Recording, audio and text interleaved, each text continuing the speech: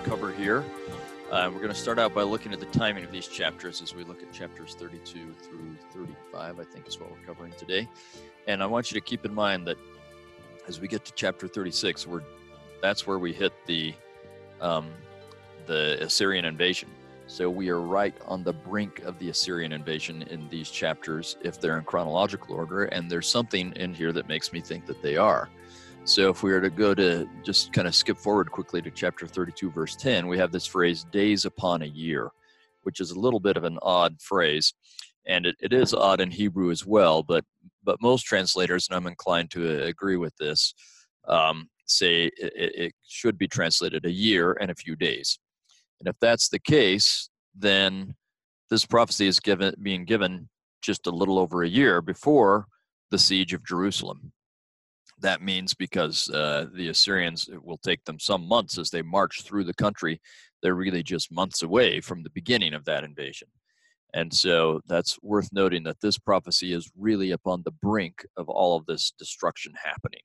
And that timing can help us understand some things.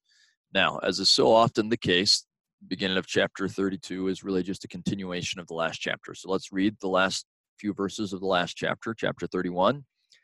Turn ye unto him from whom the children of Israel have deeply revolted, right? They've left God. They haven't been paying attention to God. They haven't allowed him. They've been doing foolishness, drunkenness, and looking to the world, and so they don't allow him to teach them truth.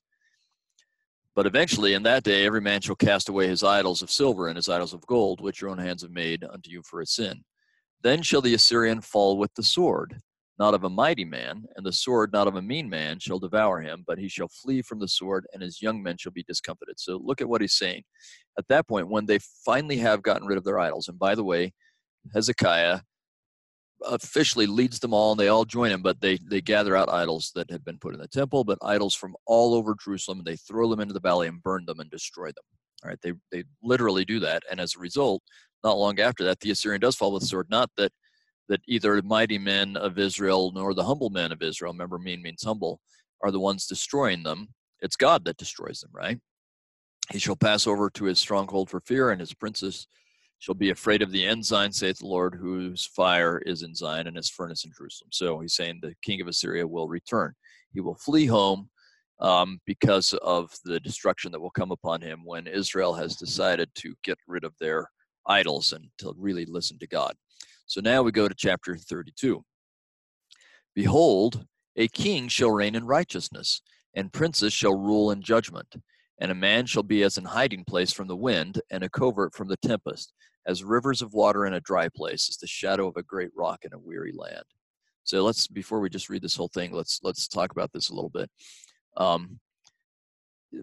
Clearly, in a way, this is referring to Hezekiah, right? He's the king who reigns in righteousness, and he has princes that are working with him that rule in judgment. And as a result, a man, meaning I think probably Isaiah, but is specifically King Hezekiah in this case, become a hiding place. He becomes the thing that helps him find shelter as he and Isaiah get them to turn to God and rely on God, and then God comes out in his covenant promises and protects them. So they have this wonderful refuge that they're given because they have a righteous king to follow. Now, of course, the greatest fulfillment of this will be Christ, right? Josiah and other good kings can be a fulfillment of this, but Christ is the greatest fulfillment of this. But its immediate fulfillment seems to be Hezekiah. We get that people are going to be okay.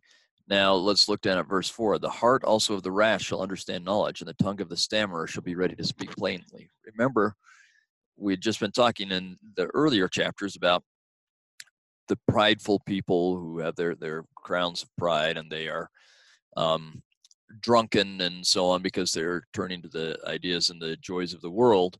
And as a result, they sounded like stammerers, and they couldn't talk. They couldn't teach truth nor receive truth. You remember we went through that. But now, when they turn to God, it won't be that way anymore. And as a result, the vile person, remember how we talked about how vile they were, shall no more be called liberal, nor the churl to be said to be bountiful. So this is an example of that idea of people calling that which is evil good and good evil. Vile people had been called the good and kind and liberal people. And the mean people were said to be good and kind, right? because the world's idea of what represents goodness and kindness and how to take care of people and so on is not God's idea. And so much, President Benson once said that there are many people in the world who appear to have good intentions and are trying to find good ways to help people, but when they're not doing it in God's way, they're actually then doing harm. And I think we see a tremendous amount of that, and we call these people good and kind and liberal, but they're not. They're doing things the wrong way for the wrong reasons, and not in acknowledging God or turning to God for these things. But at some point, when we rally behind a righteous king, all of that is exposed, and we no longer fall for that, and we turn to God. It's just good, beautiful stuff. In any case, we're going to jump forward also to verses 9 through 12 and ask this question. Why is God addressing women in these verses? Why is he singling them out? And I'd say it this way, by addressing the women of Judah, Isaiah is really making it clear that the calamity that's about to come, it's not going to affect just armies and government, right? It's not just the soldiers, it's not the kings and the princes. It reaches into every home in Judah. It affects every family in the kingdom. And he's unhappy that right now they seem to be at ease. They're not worried about the future. They have no idea of the penalty that's coming to them because they've trusted in the wrong power. Instead, they're full of their pride and their drunkenness and their stammering. And it's not just the leaders, so that's who he's been focusing on. Not just the political or military leaders. It's the families and the homes. And so Isaiah is really trying to jolt them out of that complacency and pleading for them to listen to him, letting them know this affects everyone, even the best that Zion has to offer, the mothers, the children, the families. This will reach everywhere. And so the things he's teaching them should be listened to by everyone. All right, so that's just to kind of get us started as you do your reading. Hopefully that will help you as you do some of your reading. I also want to just suggest as you read Isaiah 33, and we'll talk about this in class, I'll ask you the same question, but I want to ask you, what does it teach us about keeping and breaking covenants? When you read Isaiah 33, look for that theme and be prepared to talk about it in class. All right, thank you.